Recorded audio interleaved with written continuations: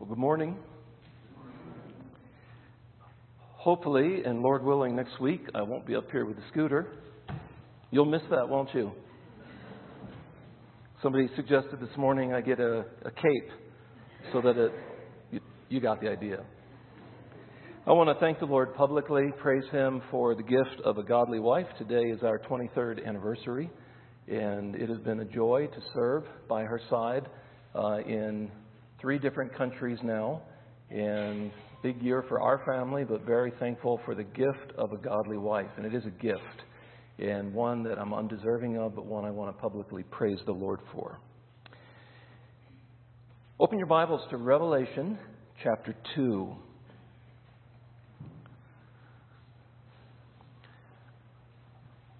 This morning, try to rethink your morning. What were your thoughts about Christ's bride? That's what the Scripture calls the church, His bride. What were your thoughts about her this morning? What were your words about her this morning? What were your affections about her this morning? And have we entered in here to worship and give, or have we entered in here as critics to sort of condescend towards the bride because she's not what we would prefer? And when you open up Revelation, you have the Lord, the true owner of the churches, writing messages to the churches. It would be sobering, I think, if I brought in here this morning a letter sealed and said, "This is the message of the exalted Christ to Highlands Baptist Church." And in it, he's going to state our strengths and our weaknesses. And for the weaknesses, he's going to call us to repent. For our strengths, he's going to affirm us. And as I begin to open that sealed letter, what would your emotional condition be?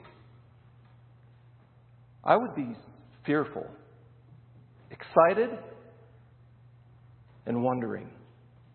As he walks amidst this lampstand and holds the stars closely in his hand, true ownership, true lordship. And he is about to evaluate us because he's been walking here all along. What would he say about us?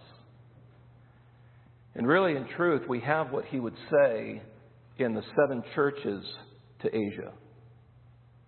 Last week, to the church of Ephesus, they were doing some things really well. They were testing those who said they are apostles, but they're not. Jesus says, "Well done on that. But I have something against you. You have a loveless orthodoxy. You have right teaching without right practice. You have a rigid and cold zeal for truth, but you don't love God and you don't love others." You say, well, how serious is that? I mean, we're doing everything right. We have a good doctrinal statement.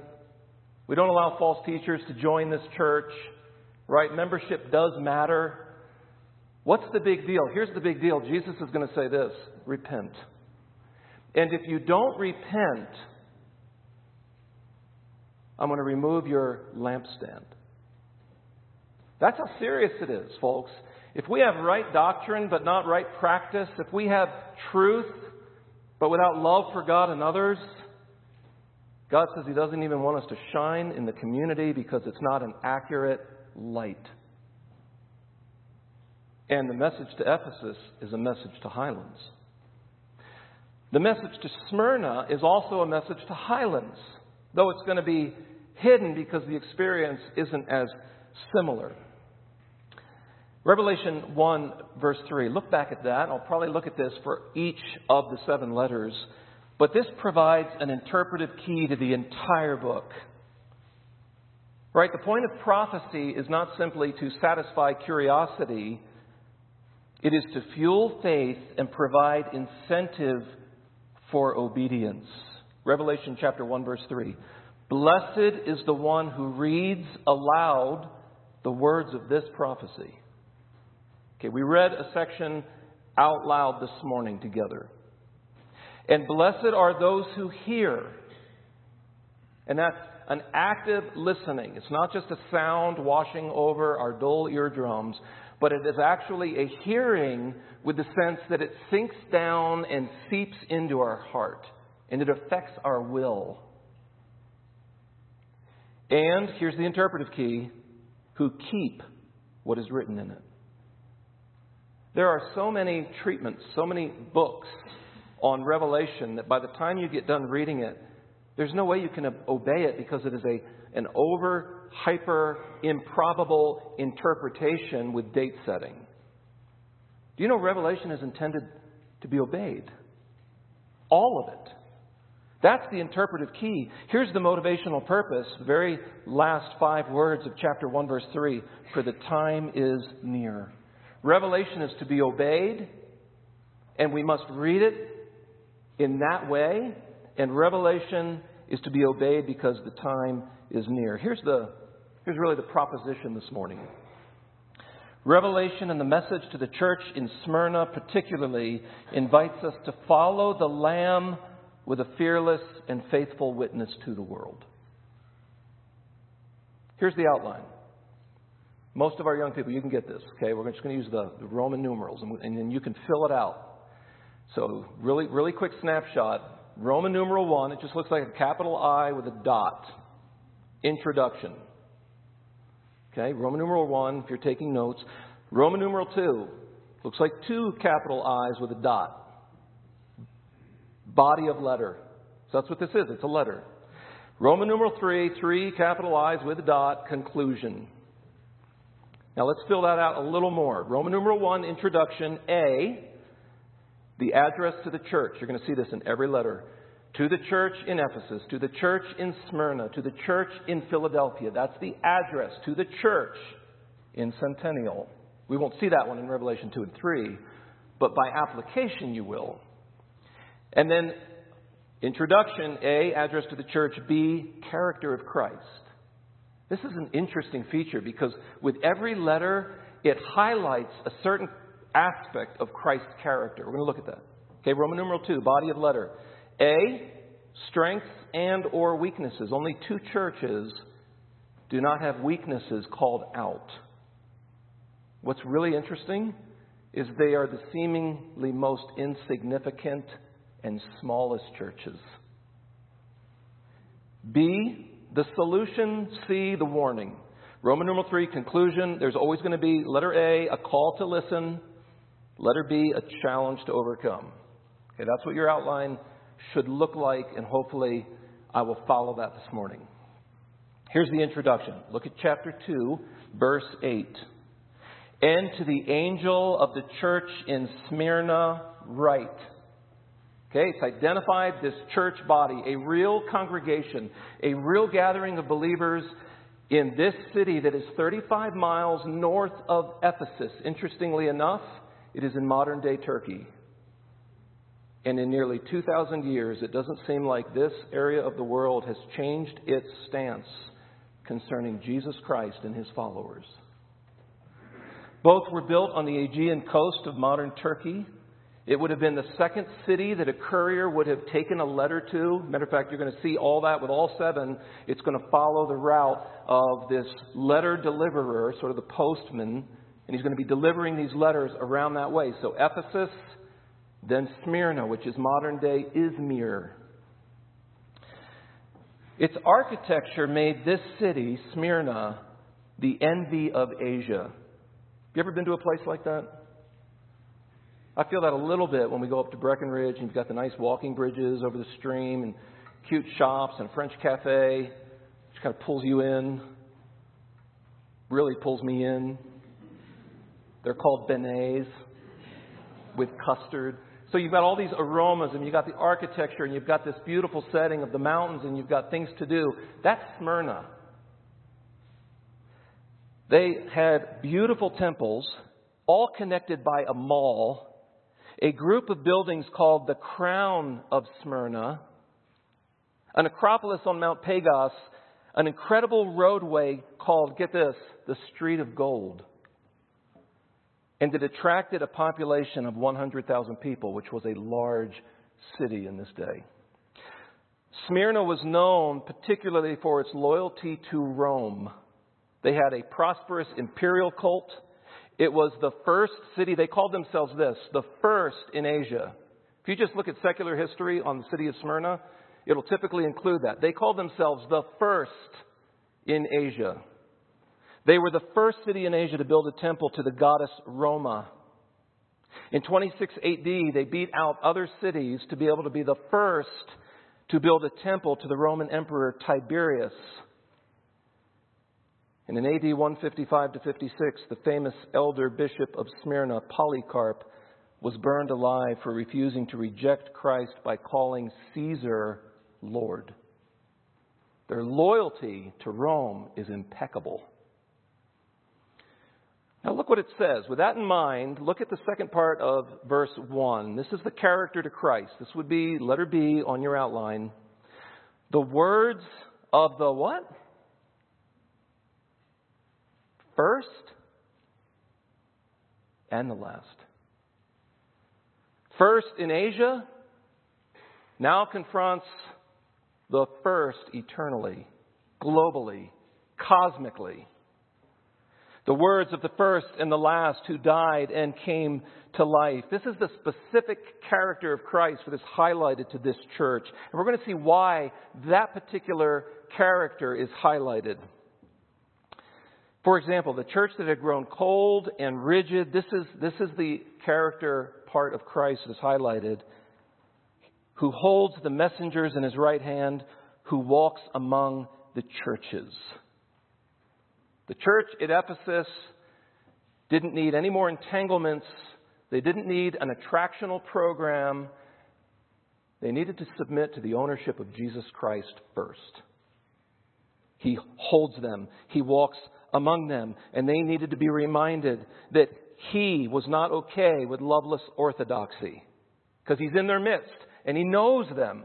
Well, now he knows the church of Smyrna. And Jesus is described as the first and the last, who died and came to life. Now, why would that be important to this church? To a city who smugly calls itself first in Asia and worships Rome. It'd be important for this church because they are suffering, they are being slandered, and it's about to get worse. For 10 days, it's about to get severe. Their near future is uncertain. Their ultimate future is not. Why? Because the one who walks in their midst and knows them is he who died. Listen, he's done that and came to life. Here's the body of the letter, Roman numeral 2. Strengths and or weaknesses. You're only going to find strengths. Let's read this again, verses 9 to 10. And I love this. Every letter, I know. Do you know Jesus knows us this morning? He knows us as individual members. You walk in here with pain. Guess who knows that? Maybe hid it from everybody else, which is okay at times. And it's okay to smile and say you're doing well even though you're hurting. But Jesus knows. Are you being slandered in the community? Jesus knows. Are you suffering?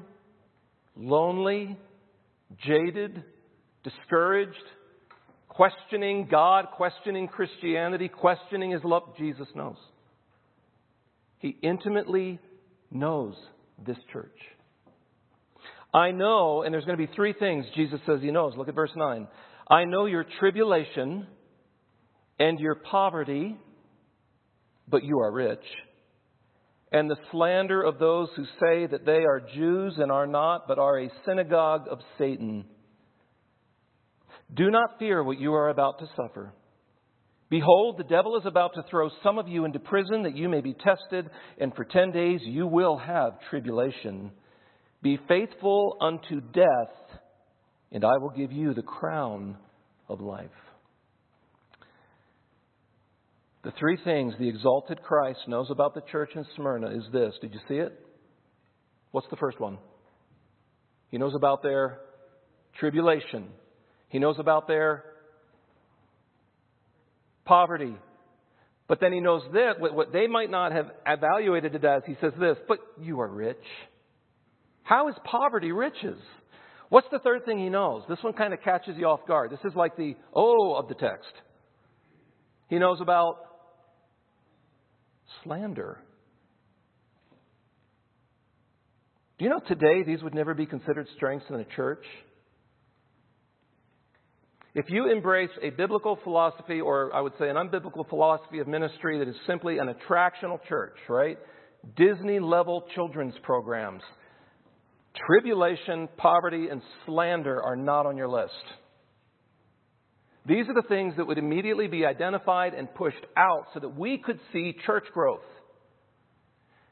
And this becomes very important because Jesus' idea of strength and health and growth is almost diametrically opposed to what we here estimate as church growth. Where every loss is a weakness and every gain is a strength, Jesus doesn't see it that way. Matter of fact, it's Jesus Christ who comes in and prunes the vine. And in some cases with Israel, he laid it so bare they thought the root would die. But Jesus knew that he had to prune it so far back so that it could actually bring forth growth that glorifies God. Do you know he does that with churches too? And sometimes he uses tribulation and poverty and slander. I think we, myself included, have forgotten something very important. And that is the centrality of and the sanctifying blessedness of suffering for Christ. Tribulation, the word used here is affliction. When it talks about the great tribulation, it is a great affliction. That word identifies the basic problem. And the following two words, poverty and slander, are aspects or particulars or results of the main problem, which is tribulation or affliction. Listen to what Paul says in Philippians 1.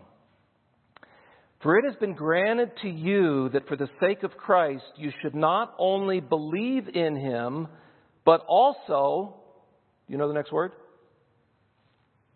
Have your best life now. That's not what Philippians 1:29 says. But also prosper materially. That's not what God's word says.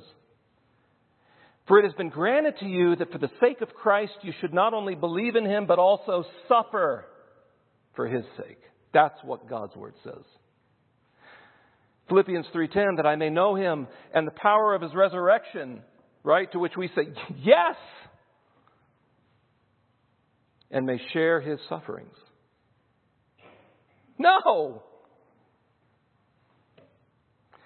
Yes, because Paul goes on to say, becoming like him in his death.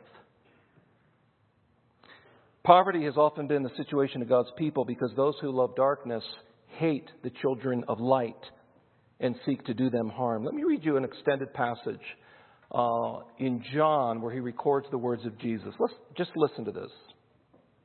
I'll give you the reference at the end. If the world hates you, Jesus says, you know that it has hated me before it hated you. If you were of the world would love you as its own.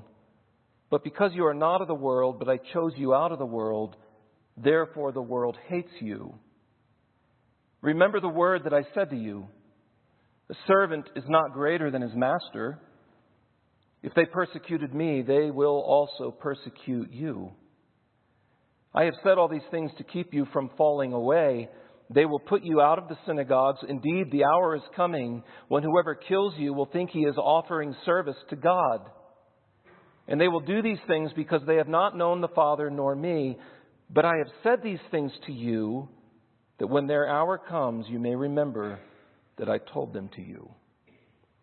John chapter 15, 18 to 20, and John chapter 16, 1 to 4. And that's exactly what these people are doing in the community. This synagogue, this gathering, this congregation. The next word is poverty. It moves from tribulation to poverty. And Jesus knows about what may have been the cause for the Smyrnian Christians' poverty. It's Jewish and pagan hatred that may have resulted in loss of property, possessions, loss of jobs, loss of job promotions, and imprisonment. But I love what Jesus says, but you are rich. How would you explain that to somebody who picked up this message? How would you explain that kind of poverty as they face death? How would you explain that as riches? Listen to this verse out of Hebrews 10. For you had compassion on those in prison. That's what the Smyrnians are facing. And you joyfully accepted the plundering of your property. Wait. Go back. Okay, listen to that. You had compassion on those in prison, and you, who weren't imprisoned, accepted the plundering of your property. I missed a word. Joyfully accepted the plundering of your property. How? You go home today, and because you're a Christian, they with governmental permission, ransacked your house and took all your valuables. You can joyfully accept that because this is what God's Word says. Since you knew that you yourselves had a better possession and an abiding one. See, the letter to the Hebrews, the people that were receiving that message, the people that he was talking about, didn't just intellectually acknowledge Jesus' teaching, but they accepted Jesus' teaching when he said, do not lay up for yourselves treasures on earth, where moth and rust destroy and where thieves break in and steal. But lay up for yourselves treasures in heaven, where neither moth nor rust destroys and where thieves do not break in and steal. For where your treasure is, there your what? Your heart will be also. You joyfully accepted the plundering of your property, since you knew that you yourselves had a better possession and an abiding one. He goes from tribulation to one of the results of the particular is poverty, and he goes to probably the cause of the tribulation and the poverty, and that's the third word, letter C, slander. Here's what becomes very encouraging. Jesus knows the truth about the slander of those who say things that are not true. I know your tribulation. I know your poverty. I know the slander. Look at the next sort of description. Who say that they are Jews and are not. Who is this group? Well, they're Jews. It could be some pagan people in what is modern day Izmir, but it is Jews. So why that description? If they are true Jews, if they are by nature true children of Abraham, they would believe in God and love Him. And as proof of that love, they would love who? They would love other people. Who say that they are Jews. We are culturally Jews. We are by birth Jews. But you are not by nature children of Abraham. They profess to be the people of God, but they have become tools in Satan's hands. Who say that they are Jews, and look at this next description. A fierce description. A synagogue of Satan. You know, Jesus has used language like this with the Jews before. He says this in John 8:44. You are of your father, the devil. No. Remember what they just said? Our father is who? Our father is Abraham. No, let's look at your nature. Let's put all the externals aside. When I see your heart, you are of your father, the devil. And your will is to do your father's desires. He was a murderer from the beginning and does not stand in the truth because there is no truth in him. When he lies, he speaks out of his own character, for he is a liar and the father of lies. So instead of being a true gathering of God's people, true Jews, they are a gathering, a congregation, a collection of satanic instruments. a synagogue of Satan. The term Satan simply means adversary, opponent, or enemy. What is the proof that they are a synagogue of Satan? What is the proof that they have become one with Satan, their father the devil, a gathering together for satanic purposes? What's the proof? What's the evidence? Not tribulation, that's the main problem. Not poverty, that's a result. What's the evidence they are a congregation of Satanists? They're slandering God's people. Do you realize when Jesus Christ walks among His church and He knows us, how serious a threat it is to Him when people slander His children? And now it's not just unbelieving Jews or pagan Sminarians. It's professing Christians who do this. Religious gatherings opposed to God, His Son Jesus, the Holy Spirit, and His true people, the church, are satanic. Even though they meet in beautifully ornate religious buildings and wear religious robes, they are synagogues of Satan. That's what the text says. Let me make it clearer, though. They are chapels of Satan, temples of Satan, monasteries of Satan, mosques of Satan, shrines of Satan, pagodas of Satan, churches of Satan. When there is oppression and slander upon God's true children, they have become one with their father, the devil, Satan. Very strong. And what's beautiful in all that is Jesus walks among them and He sees the suffering and He sees the poverty and He says, I know this. I know this. So this is kind of building us up to His challenge, His exhortation. So what is, in the midst of satanic opposition, what is the church called to be?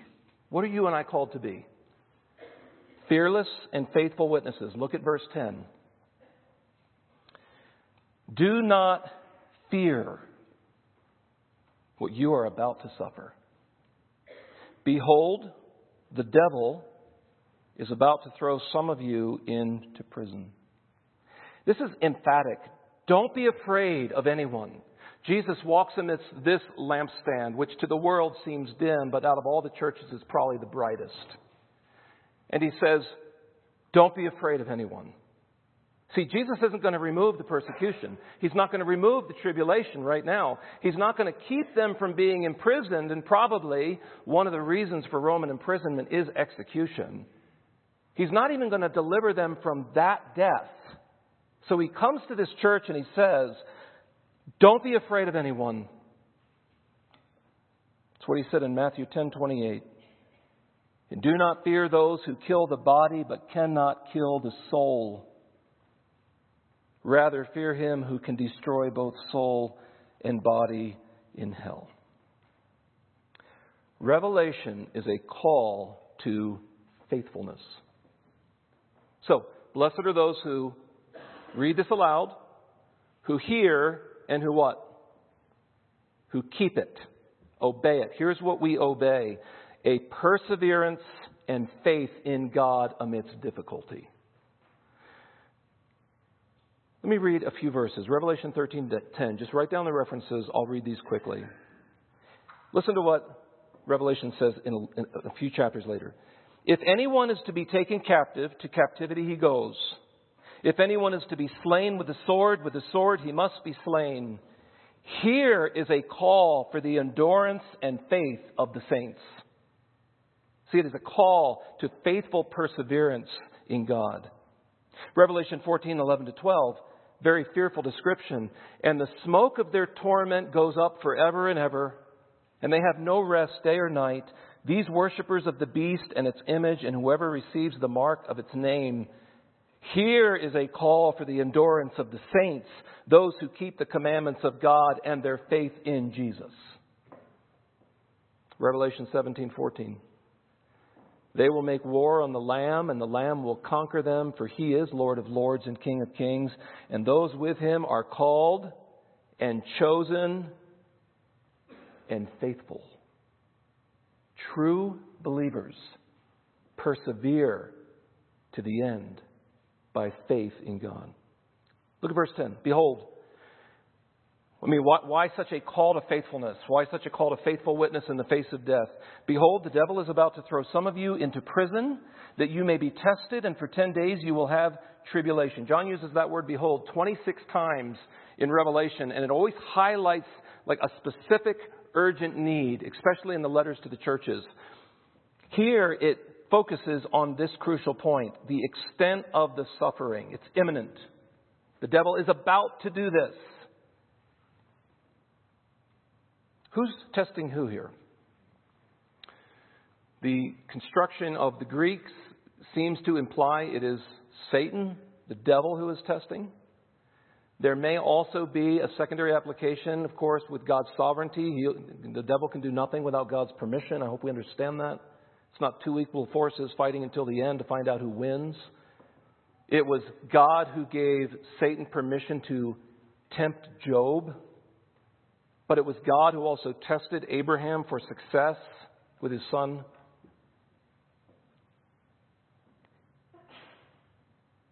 Satan's purpose is always towards destruction, always towards apostasy, always towards unbelief. Jesus wrote earlier, to keep you from falling away. Satan's intent is to get you to move away. God's purpose is to test towards success. It's positive. Well, if the devil is testing here, which seems to be what the text implies, how will he do it? For 10 days, you will have tribulation. Now, is that literal or figurative? Well, in a book where figurative language and symbolism in numbers is used, it is difficult to be exact. It does refer, here's what we can conclude, it refers to a limited but quite severe duration of time. It could refer to 10 days of gladiatorial games that the Romans were popular for. It could refer to 10 days in a real prison and after that, execution.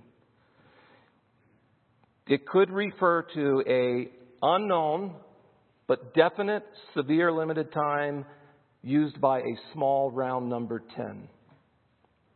And the text doesn't give us any clues. But here's what we do know. 1 Corinthians 10:13. No temptation, no trial has overtaken you that is not common to man.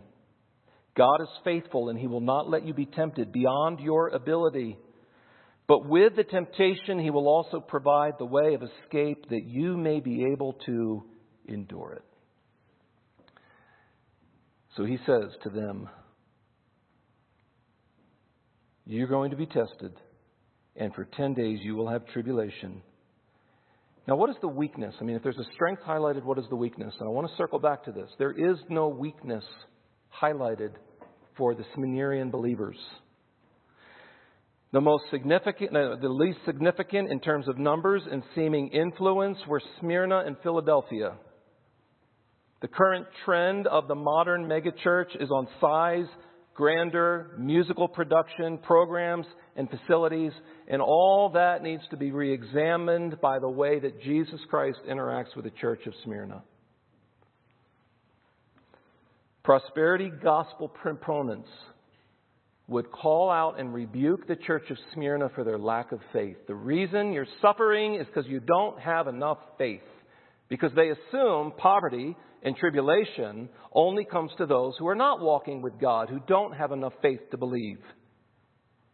The church of Smyrna flies in the face of that false teaching.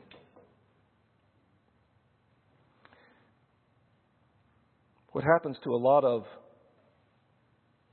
convenience-driven churches, attractional campuses, and this isn't throwing rocks at all of them. There are some very effective, larger ministries.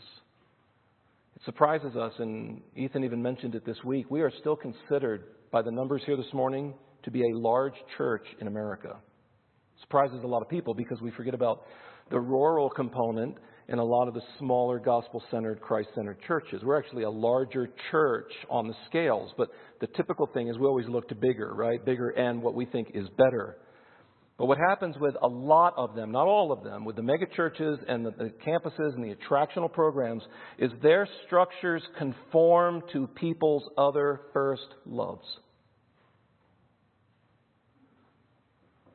So if you cannot worship on the Lord's Day, we will provide other opportunities for you so you can meet your first loves on the Lord's Day.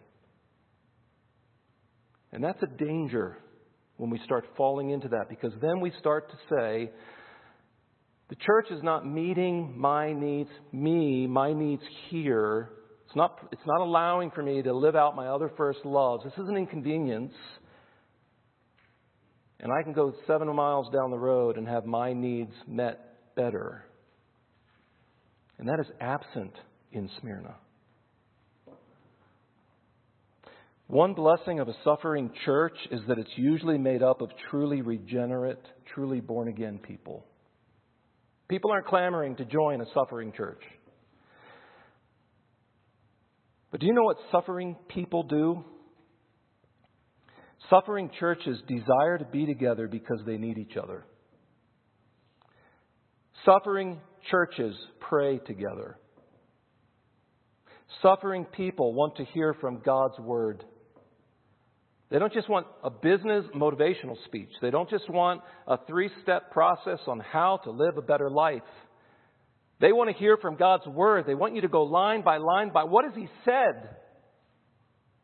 Suffering people don't typically complain about what they didn't get from the Sunday gathering because they're suffering. And so there is no weakness highlighted in this church because suffering sanctifies a church. Pain purifies a church. And it pushes out all the secondary and the nursery school-like problems and hurts and offenses because we realize our unity is in Christ. And we're facing near death, but there is one who died and who lives again. I had the privilege of meeting with converted Muslims in Ethiopia towards the border of Somalia. Our driver, a national man, got very concerned when a white SUV sped up and got right behind our tail. He made a phone call. He slowed down to see if that truck would slow down as well, and he went and he passed us. And so we felt like we were in the clear. We drove about another hour towards the Somalia border, and we pulled into a gated compound, and they noticed us in the back. And you could see some of the looks and then chattering to one another. And we pulled into this gated compound. And when we went into the building, stone, poor-looking building, no toilet facilities that I can remember of, broken glass, bars on the window. And what we found in there was the room had been encircled with some of these Ethiopian converts. We distributed Bibles to them. We prayed with them. They prayed with us. They sang with a full heart without instrumentation. Their prayers, there was an earnestness to their prayers and a seriousness. They were not sensing the fear we sensed. There was no sense of distraction or hurriedness to get to lunch or the golf course or to the mountains. And Ethiopia has beautiful mountains. And they just wanted to linger there. And what they did is when they were in their villages, they were converted to Christianity, some through seeming miraculous ways. And rather than come out, and some of them were clerics and imams, and rather than come out and avoid that persecution, they chose to stay in. Now, they were no longer getting money funded to them from Saudi Arabia and Iran. They lost their paycheck. And they were being persecuted. And they were ready to take these Bibles and go back to the villages and raise chickens and garden and preach Christ. And we were told that many of them in that room knew that they were facing death.